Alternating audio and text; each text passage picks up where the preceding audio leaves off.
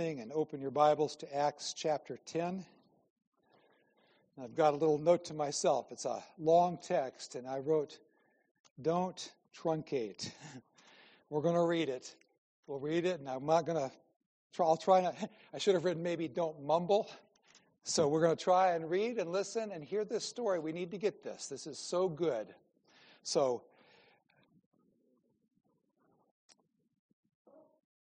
listen up. Here we go. God's word says this, Acts 10.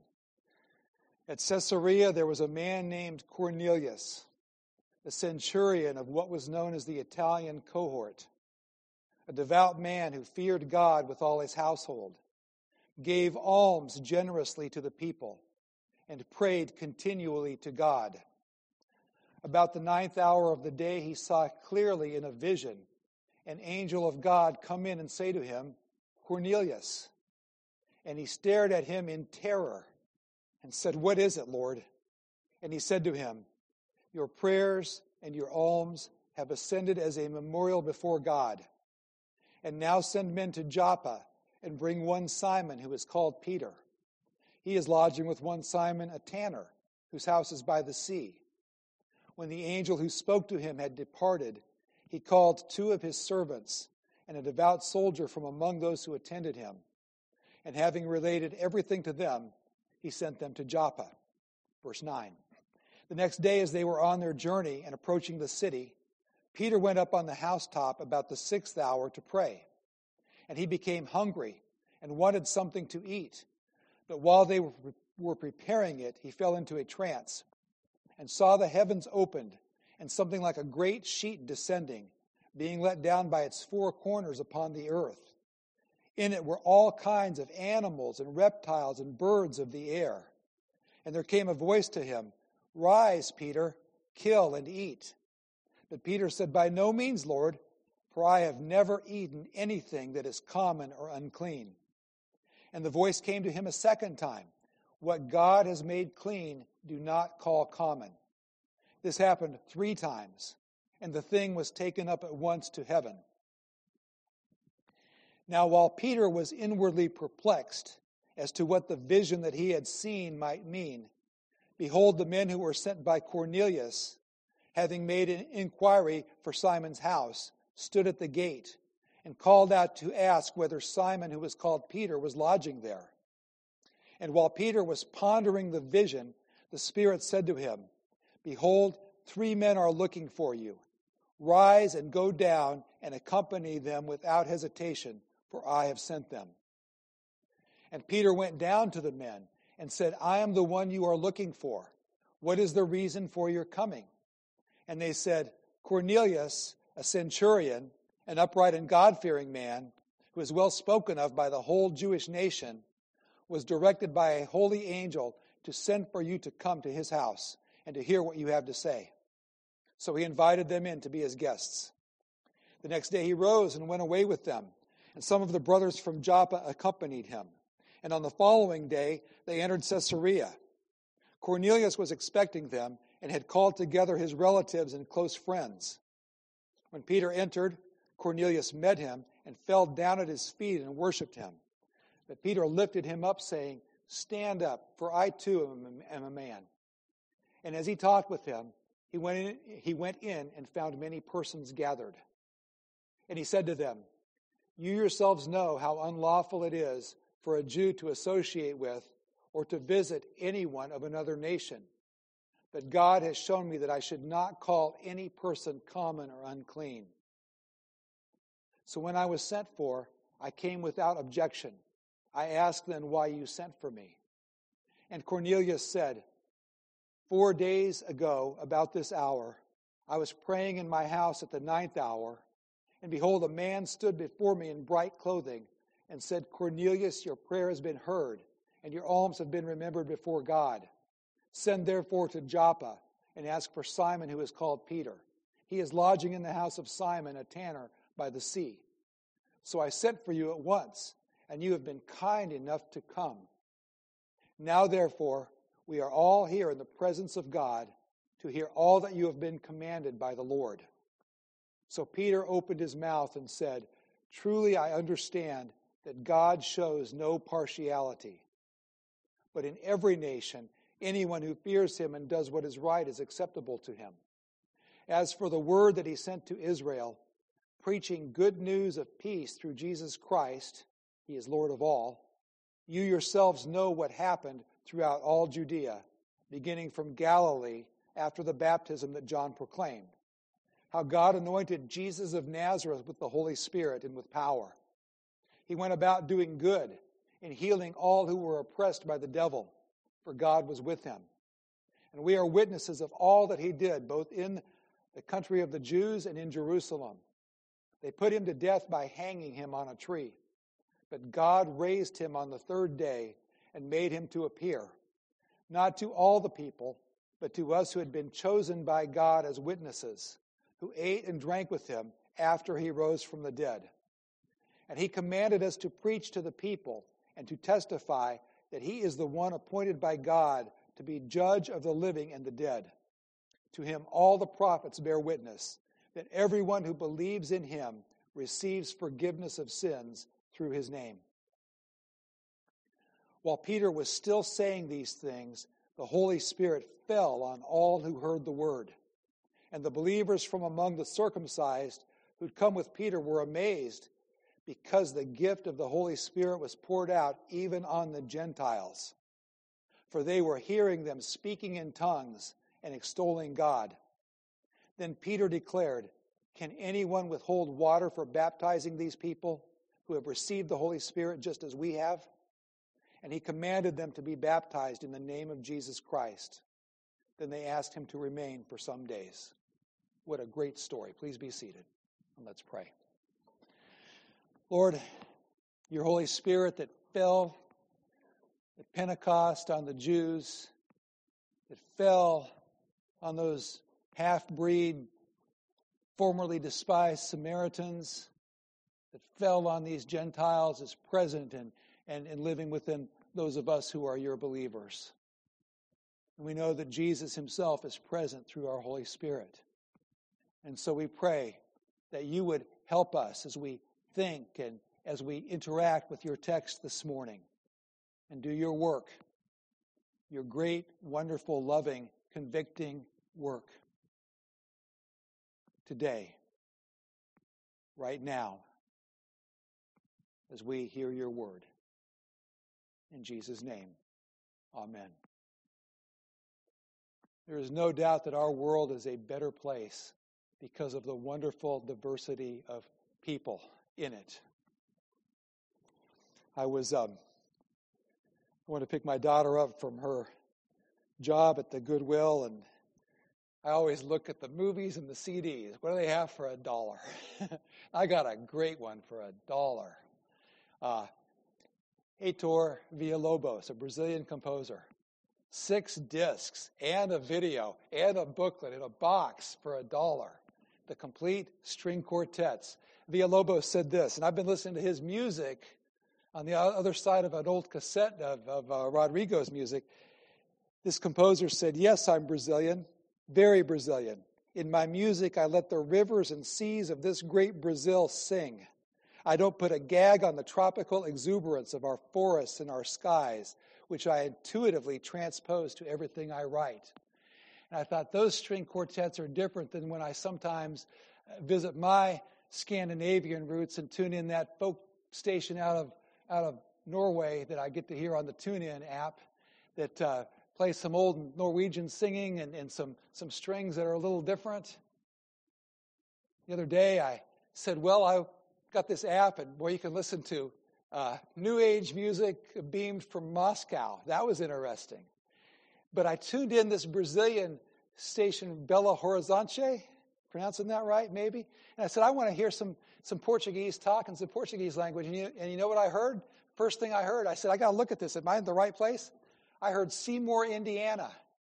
It was John Mellencamp singing When the Walls Come Tumbling Down. And I thought, that's interesting that that's what they're playing there. And then afterwards, they played something in Portuguese. But you think about just the flavors of music or the flavors of food. And different people like different things. Who can argue with Brazilian cheese bread, which we had some last night over at Carini's house, and some of the Brazilian bakery stuff, or the Indian food, or some people like Italian food, and there's some German food. There's a little bit of Norwegian-y type stuff that's been handed down in my family. And you think about the great diversity and wonder of the people around the world and what they sing like and eat and how they talk and express themselves. The cricket players from Brazil are not from Brazil. They don't play cricket in Brazil. They play soccer. The cricket players from India versus England, and they react differently to different things. And then the West Indies guys go nuts when they think there's been a wicket. And it's almost like over the top if you're an English cricketer. But God has made a wonderful, great mix of people. And that was going to be the closing point. It's the opening point. It leads into something.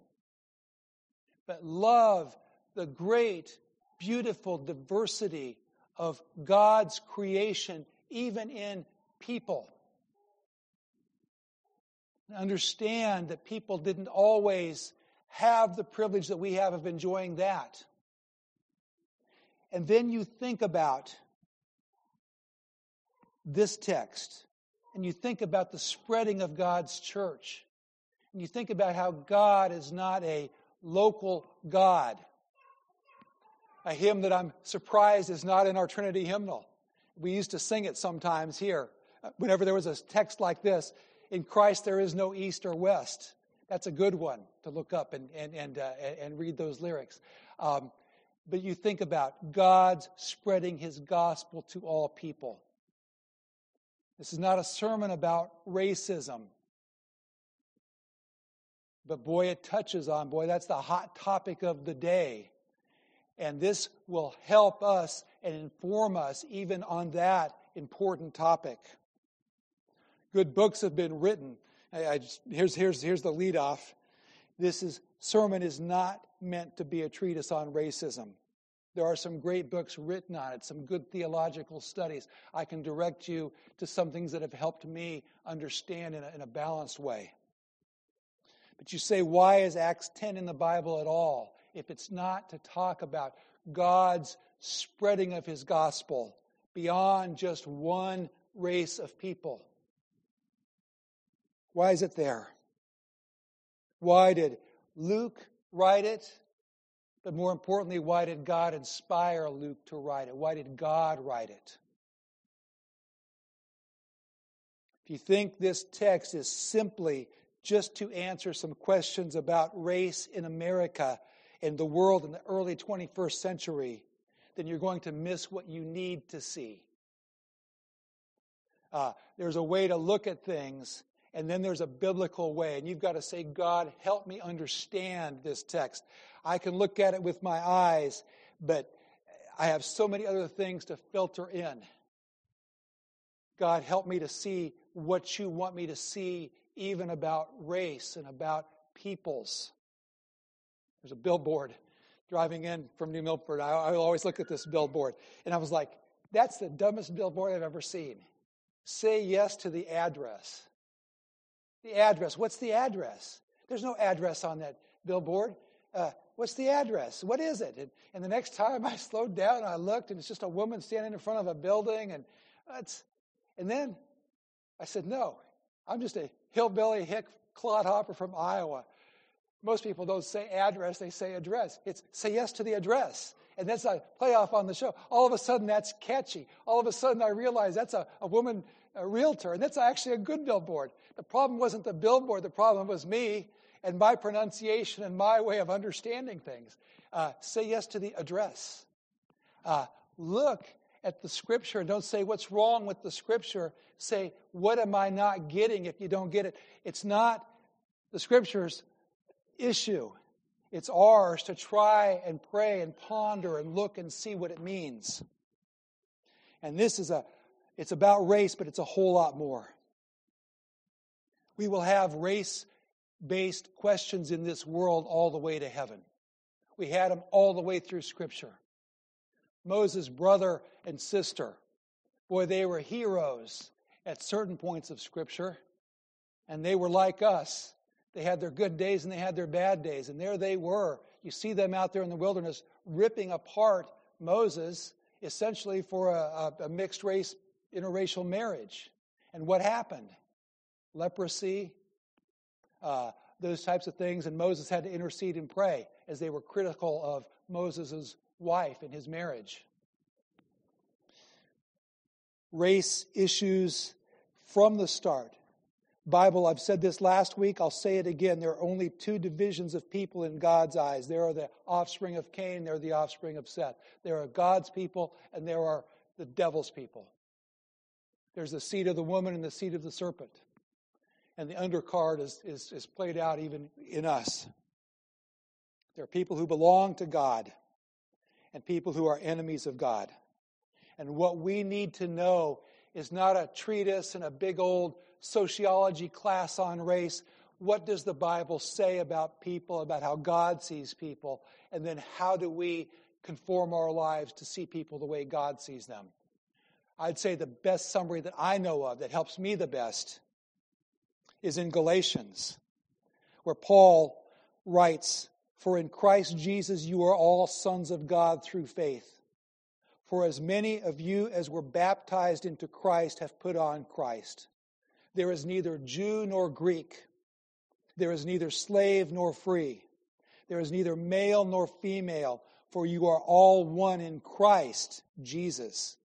And if you are Christ's, then you are Abraham's offspring, heirs according to promise." And this whole deal about divide up, put us into groups, categorize us. God says, I'm going to save you, and I'll put you into a group called my family. And you are sons and daughters of God.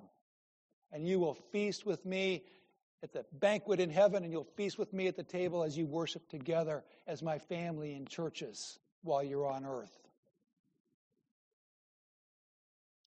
Understood and applied to our lives properly, this incident in Acts chapter 10, this morning's incident, this morning's Peter and Cornelius and Holy Spirit interacting with all the people that were there with them. Understood properly, this can help anchor you and give you clarity as you fulfill your job description as Christian all your way to heaven. So pay attention. 3 sections in the text for our consideration this morning. First, we're going to talk about Cornelius, a good man who needed to be saved. Second, we're going to talk about Peter, a skeptical but obedient servant of the Lord. And third, God, who shows no partiality. Cornelius, Peter, God. 1, 2, 3. Let's look first at Cornelius. He was a good man. I did this in quotes. A good man who needed to be saved. And I say that because Jesus himself, when someone said, good teacher, and asked him a question, and Jesus said, why do you call me good? There's no one good except God alone. And yet it's emphasized twice in this text that Cornelius was one of the good guys. You wanted him to be your neighbor. He wouldn't steal your newspaper or call in and report you for anything and get you in trouble. He was a good neighbor. He was giving alms. He was praying. He was what the world categorized as good, and he was even doing works that God categorized as good earthly works. Yet he needed to be saved. The Bible calls attention to his works. So one time Grandpa Sorensen was visiting me, and this was a stressful moment because we jumped from this independent Baptist thing to the PCA, to a Presbyterian thing, and we were, and my grandpa, who knows the Lord and loves the Lord, was sitting in a Sunday school class, and it was Tom teaching on Calvinism and election. I thought, how's Grandpa going to take this? And Tom was doing a great job talking about how there's none righteous, no, not one, all have sinned, and total depravity and the whole thing. And Grandpa, just the old farmer, raised his hand. He goes, well, what about Cornelius in the Bible? It almost seems like he was being good, so God noticed him and saved him. And I forget even, I was like all of a sudden tensed up. And Tom answered it, gave good answers and all that. And later on I said, Grandpa, why'd you ask that question? Were you trying to be a smart aleck or something? Why did you ask that? Grandpa said, it just always bothered me. I wanted to ask somebody who might know. That's all the only reason. I thought, listen, God, even when he lets non-believers do good things, that's God's blessing on the earth. I throw that personally under the category of common grace, where it says he lets the rain fall on the just and the unjust. And yes, there are people who are good people, much better people than me, maybe even better than you. And God allows people, just because people are sinful, just because people go against God's will, it doesn't mean they're as bad. Total depravity doesn't mean they are totally the worst kind of depraved. It just means that there is nothing in them to save them. There is no good in them that inside of themselves that can save themselves. And they need outside righteousness to be right with God. But it doesn't mean that the actions can't be good actions. And it's possible in all this that God is leading Cornelius toward seeking something else. Cornelius needs more, and he knows that even in his goodness. Righteousness can't save you if you followed it all your life. If you're Peter who ate all the right foods all your life, can't save you. Jesus has to save you. You're a non-practicing Jew, and it's not dietary, but you're giving alms and you're doing good things for people, can't save you. He needed to be saved. Romans 3:10 through 12. As it is written, none is righteous, no, not one. No one understands. No one seeks for God. All have turned aside. Together they have become worthless. No one does good, not even one. Paul repeated that over and over in there. Understand that. So he was a good guy by a level of understanding. Good guys need Jesus, just like bad guys need Jesus. These acts are a part of God's work in Cornelius' life. God chose to save this good guy, not because of his goodness, but because of God's real goodness. There was a certain baseball announcer who told me my bedtime stories. And I would fall asleep every night tuning in KMOX out of St. Louis, and I'd listen. Fall asleep, listening to how those Cardinals were doing. And he died. It was really sad because we lost a pitcher that same month, I guess. And I had heard that the funeral services for this announcer were at a PCA church in Missouri, a big St. Louis PCA church. I thought, was he a believer? Will I see him again? And I called the church and said, hey, I'm Pastor so-and-so up here. Tell me about him. And the guy says, well, I'm not going to tell you a whole lot because that's between him and the Lord and all that, but I'll tell you what's public knowledge. His wife is an active member here and a strong Christian involved with our church. Once he got cancer, the last 6 months of his life, even though he did all these great, good, charitable things and was a good guy, he made a profession of faith that people know about that was public. I thought, oh, that's so good. I had my oldest daughter, Sarah. She was probably 3rd or 4th grade, and we went to the Hall of Fame that year a month later or so to see Ozzie Smith get inducted. And I was in the radio part of the Hall of Fame, and a fellow Cardinal fan had put a little note and a flower. It said, we miss you. And I just stood there and cried, but maybe I would have anyway. But the joy of knowing there was an encounter with God before, and that the good man, the good guy, the guy I liked, who needed salvation, seems, at least publicly, to have received that before he died. Good guys, good people. If you consider yourself a good guy and you're not trusting in Jesus for your salvation, well, glad you're a good guy or a good girl. But you need Jesus. That's a message of this text that's there for you. The Holy Spirit didn't just fall on him and the people gathered with him based on their acts. What had to happen? Peter had to come, and Peter shared the gospel.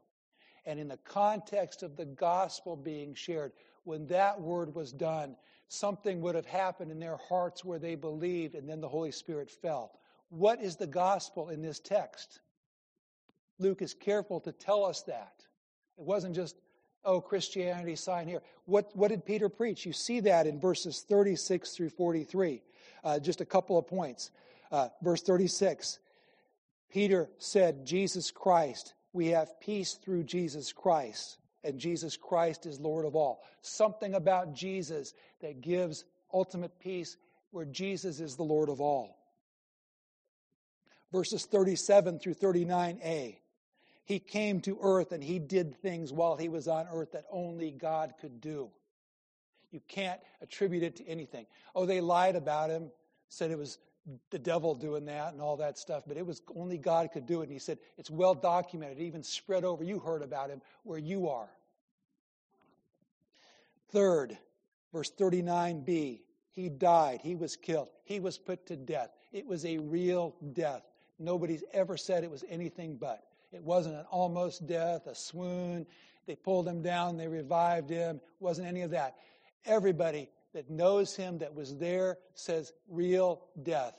That real man, that truly God, truly man, died on the cross. Verses 40 and 41, he rose from the dead bodily. It wasn't a spirit that rose. It wasn't a sense of Jesus, and now he's in all of us. No, his real body rose from the dead, and Peter said, we even we drank and we ate with him. We had a couple meals with him. We saw him. He really conquered death. And then in verse 42, he commanded his followers to tell people about him, including that he is the one appointed by God to judge the living and the dead. After he rose from the dead, he said to his followers that he's having his meal with that saw him, he's saying, you've got to tell people about this. You've seen it. You tell people. And tell people that I am the one who's been appointed to be the judge. They better do something, confront this. Reject him, as some people have said, if you want. But you better encounter him. Reject him at your own risk. But think about it. This is the claim of the Bible. Then in verse 43, Peter tells Cornelius, this was foretold in the past. He said, all the prophets bear witness. Wouldn't have been Cornelius's spiritual literature, but it would have been the Jewish literature, the Old Testament, that's part of our scriptures. They all pointed to him and told about him. And then finally he said this word, this terrible, bad word, sins. He said, everyone who believes in him receives forgiveness through his name. There is forgiveness of your sins through Jesus Christ. Forgiveness of sins through his name. And when Peter proclaimed this, and that word was done, and they had engaged with this, they were prepared for this, they'd called for him, they'd heard about Cornelius' vision, they were gathered to hear. Obviously they believed, because then the Holy Spirit fell on them. And they spoke in tongues as at the day of Pentecost, and they praised God in languages that were different to their own. Say it again. I said it earlier. I jumped the gun a little bit. One point for you is that if you're a quote-unquote good person generally, that's not going to be enough. Okay? Think about that. Now, what about Peter and race? Peter, the skeptical but obedient servant of the Lord. Like everyone who God saves, like you, like me, he was a work in progress. The Bible says you are God's workmanship, his work of art. I think the Greek word is poema. He's writing this poem. It's longer than the St. Patrick's poem. It's about you. And you are a work of art, and he's working on you constantly as you make your way to heaven. You don't hit a plateau and stop growth if you're a Christian. It may feel like it to you. You may feel as dead as a tree out there. You go, cut that tree down, there's no leaves on it. Well, it's wintertime. I bet there'll be trees on it. let's wait till summertime and then mark the tree, and then you can cut it when all the leaves fall off of them. But a lot of us, even though we are believers, and we go through our dry periods, or at least our periods where on the outside, and even ourselves, we look at ourselves, we go, how could I be saved? It's not flowing. It's not. Well, there are seasons that we go through, and Peter is one of these people. He was a work in progress. He'd been through being called. He'd been through the rebuke. Get thee behind me, Satan. He'd been through all of the stuff. He'd been through the bitter tears after he betrayed Christ. He'd been through the wonderful restoration when Jesus took a walk with him on the beach and said, feed my sheep. He'd been through all of these things. And God was continuing to work on him. And here he is. He was who he was. He was a Jewish kid that grew up, dietary laws. He grew up in a culture and a system in a way. And God gives him the dream. Takeaway is keep learning and growing in Christ, who keeps teaching you and leading you. We can say this is how God works on others of his Christians. Why isn't it the same with you if all people are the same to God? There are lessons, there's a walk, there's a growth. We call this our spiritual walk in Christ. You don't have to get saved every hour of every day. You get saved, but you live for Christ. And we walk, and we grow. And we know that. And what did Peter do?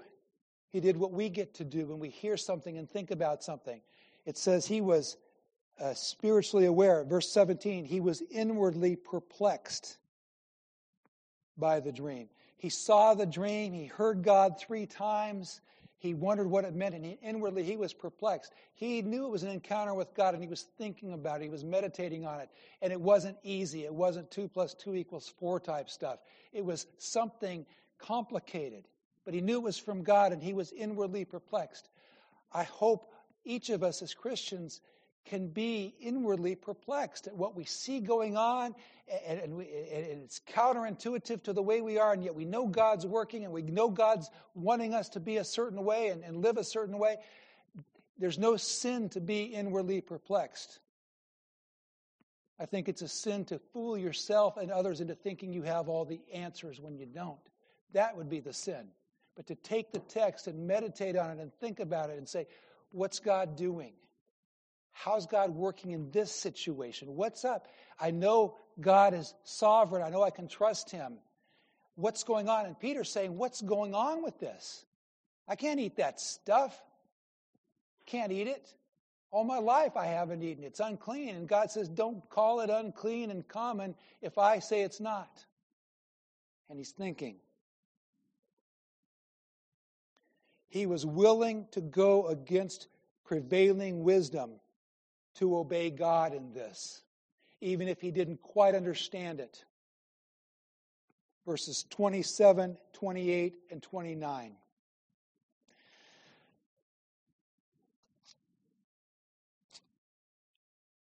Right here. And as he talked with him, he went in and found many persons gathered. And he, that's Peter, said to them, you yourselves know how unlawful it is for a Jew to associate with or to visit any one of another nation. But God has shown me that I should not call any person common or unclean. So when I was sent for, I came without objection. I asked then why you sent for me. Wasn't with the culture. In fact, it was against cultural norms, but he went because he knew what God had told him to do. Can we properly call Peter a racist? No. No. I don't think so. My family was getting ready to adopt a kid from around the world, other side of the world, different race. And the only reason I know about this story is because I was a sneaky little 3rd grader who listened at doors and tiptoed away. I listened when I thought there was something important, and I thought about it the rest of my life and pondered. I don't know if I've even had a conversation with any of the players involved in this about this. My sister was coming from Korea. My dad was pretty fired up. He was mad. He was talking to Mom, relaying a conversation he had with another family member who was close to us. And that family member had advised my dad. He didn't know maybe how long they were far along in the process. He thought maybe it was just an idea, and maybe Dad even floated to him as just an idea when we were already way down the road toward my sister coming. This person said, I don't think you should bring an Asian to Oskaloosa, Iowa. He said, I don't think it's the best thing for her. I think people are still thinking of the war. This is World War II. This is back in the 70s. See, it only had been gone for a couple years. And I thought about this later when a man told me one time when I was a young man, they're all dead now, but he said, boy, I'd get behind a car that's a Mitsubishi. I'd get so mad because those are the planes that Pearl Harbor and shot down our boys, and he lost somebody and all that. And there was a strong anti-Asian prejudice. So this man said to my dad, nothing wrong with adopting. But I think you're asking for trouble to bring another race into the town to set her up for trouble. Was that a racist statement? I don't think so. I think it was an awareness of the sin of racism that's here. My dad said, well, she's my daughter. You treat her like you treat the rest of my kids, or you don't see any of us. We know we're supposed to bring her. That's my daughter. And when this person fell in love with 1/6 of the Hutchinson siblings, we saw there wasn't a race issue with him. It was him trying to be practical and maybe overthinking it and not being the one doing it. I don't know. I'm not gonna hammer on him for that. And I'm not going to hammer on Peter for saying, here are the cultural norms. But when he saw what God said to do, he did it.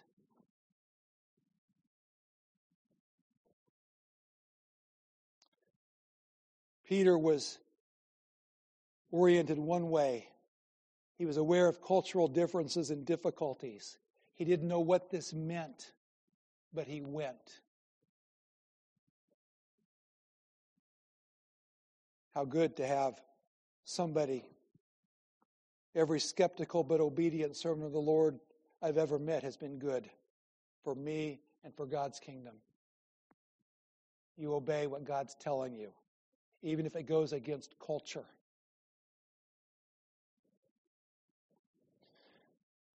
One point for you is that, like Peter, when you discern God's will for your life as a Christian, you might find yourself doing things that are counterintuitive out of obedience to your love for God. Somebody in a couple of text messages following a conversation this week sent me from A Christmas Carol, the text where Marley said to Scrooge, mankind was our business. And you think about that, and you think about yourself and your business as you live in this world, and what's Christian, what's your business, what's God called you to? What was Jesus' business on the earth?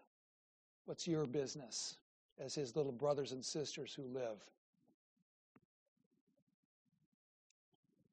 We'll go quicker coming up, but you need to hear this one quote. I'm reading this theological thing on false idols and worship, and this just made the point again, if I can read it right. Talking about the people, the idolaters in the Old Testament. They worshiped God with their mouths. You would call them that Old Testament version of Sunday go-to-meeting Christians. Their name was on a church roll somewhere. They'd probably been baptized and knew some spiritual language. But here's the difference. And here's what we're not supposed to be. Here's what we're supposed and what we're supposed to be. The writer said, the people failed to make meaningful connections between their theology, history, and worship on the one hand, and their real-life problems on the other hand. They put God, His covenant, His power, His wisdom into a limiting category of thought. They could not bring themselves really to believe the assurance of Deuteronomy 28, 1 through 14. So they put God, all of God's covenant, everything they knew theologically, everything good and true and right. Their theology was right. But then it says, while the real world was another category altogether to them, with its own rules and its own resources. They acted as though faith in Yahweh or God alone were an impracticable policy for life. As a result, they dishonored God even as they thought they continued to honor Him. You've got to put these two together. Your Christianity is your life. Your life is your Christianity. You don't have Christian ears that you put on at some point and then put world ears on one. You can enjoy all these things that God's given us, and you can listen, you can eat, you can talk, you can interact. We're not saying withdraw and go to a place, but you're a Christian wherever you are. And to think like that and to learn to think like that is to do away with idolatry. It's to let your words and your thoughts match up with your steps. Okay, finally, the best part, God. God, verse 15 and verse 34 following, God shows no partiality. What God has made clean, do not call uncommon. In every nation, everyone who fears Him. God does not distinguish between people and where they were born. God makes people. He lets them be the sex they are when they were born. He lets them be the generation and the family. He lets them have all of these things, their traits.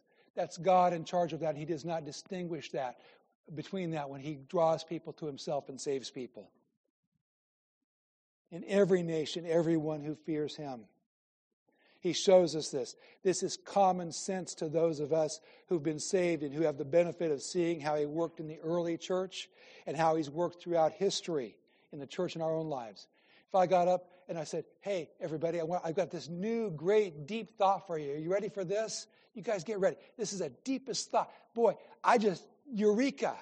Boy, I learned something new. I'm glad to be a pastor. I learned something new this week. And you're all on the edge of your seats. I go, racism is a sin. You'd say, well, thanks, Captain Obvious. We knew that. We know that. God doesn't respect persons. Of course. God shows us this. That's Christianity 101. Of course. The Holy Spirit fell on them to think about that. Not a moment's hesitation. It was God's plan all along. And Christianity transcends all the petty divisions that all these people fight over and divide into and jockey for their position. Christianity transcends that. If you're a Christian, you're in the family. They were baptized on the spot. And think about that. The news is that God saves people from every tribe, nation, tongue, people, language. God is a saving God, and God is a global God. God is a universal God. And God's salvation, and if He saved you, wow, you're part of something that's big and huge and wonderful.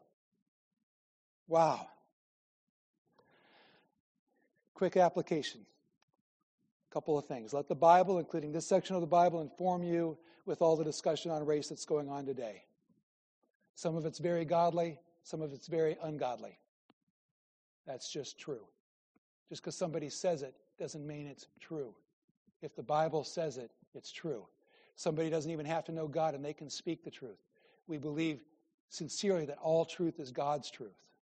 We believe sincerely that God blows His truth through a silver trumpet sometimes. And so it's true if the Bible says it's true. And not everything out there is wrong. And not everything out there is right. Since being made right with God through Jesus includes a transformed life, one where we want to reflect the God who saved us, then we will endeavor to look at ourselves and to make sure we're with God. We have God's attitude on people. Since God does not show partiality, we don't show partiality either. Third, People in this world who don't know God, who are battling and accusing and drawing each other into their wars, cannot draw you into their wars. Your citizenship is in heaven. Remember that. You don't have to fear being falsely accused, being called anything, including racist, as long as you're not a racist. Just worry about what God's calling you. And even if God says you've got an issue in your heart with a racism, then say, God, thank you for showing me that. Forgive me for that. I repent of that sin. Thank you that Jesus died on the cross for that sin. And deal with it and move on. Boy, that's another sin that Jesus went to the cross for. But being called racist by someone who hates you and resists the claim of God on their own life is not the same thing as actually being it.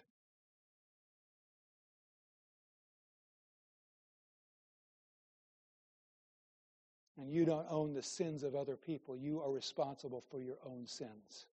Ezekiel 18. Father answers for his sins. The Son answers for his sins. Pastor who should know better puts on his website, that was my knee on George Floyd's neck. No, it was not your knee on George Floyd's neck.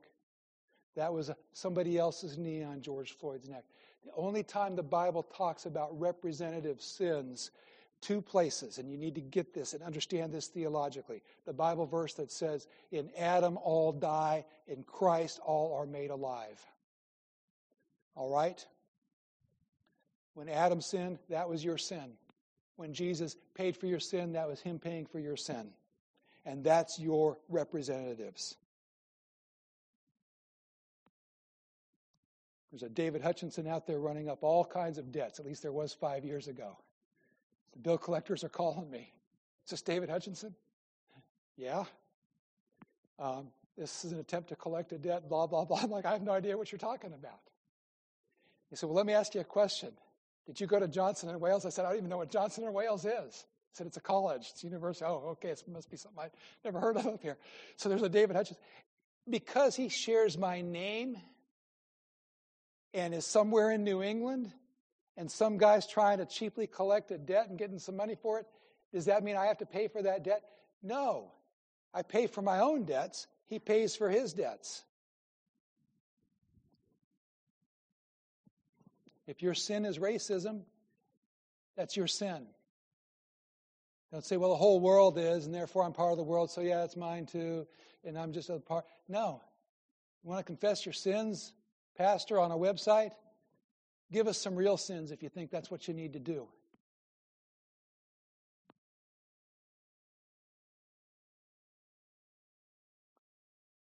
Love God. Appreciate God. God saves people. He saves all people. Own up to your sins. Be like God as much as you can. And when you fall short, you confess that, and Jesus has forgiven that. And love the way that God has made so many people. Celebrate the difference. Love everyone. Receive everyone. Accept everyone. Hope for everyone. Pray for everyone. Realize no one is beyond the reach of God's love. And we'll just close with this picture of heaven, because this goes all the way to heaven. Oh, I love this guy. Oh, man. It is good to see you, Noel. There's the highlight of the sermon. Revelation 7, 9 through 17. This is where we go to the table. After this I looked, and behold, a great multitude that no one could number, from every nation, from all tribes and people and languages, standing before the throne and before the Lamb, clothed in white robes, with palm branches in their hands, and crying out with a loud voice, salvation belongs to our God who sits on the throne and to the Lamb. All these people, every nation, every tongue, every tribe, God loves the diversity of his people. And that's heaven for us. And all the nations were standing around the throne and around the elders and the four living creatures, and they fell on their faces before the throne and worshiped God, saying, Amen. Blessing and glory and wisdom and thanksgiving and honor and power and might be to our God forever and ever. Amen. We'll stop with that, and we'll be thankful for what God's done in our life, what God is doing in other people's life around the world. And we're glad that God is no respecter of persons, and we're not either. Let's pray. Lord, thank you so much for the salvation you've given us. Thank you for Cornelius and his family and friends. And boy, we'll be around the throne worshiping with them. Wow, we get to be part of that. We'll be with that Samaritan woman at the well. We'll be with Peter and those. Lord, we thank you for the salvation that you brought to us. That's not based on our being good or our being a particular pigmentation in our skin or whatever distinguishes us. We thank you that the salvation comes from you because you saved us lovingly, graciously, forgave us of our sins, and adopted us into your family. We thank you for that salvation. We thank you for that family meal we're about to partake of here and now at your table. In Jesus' name, amen.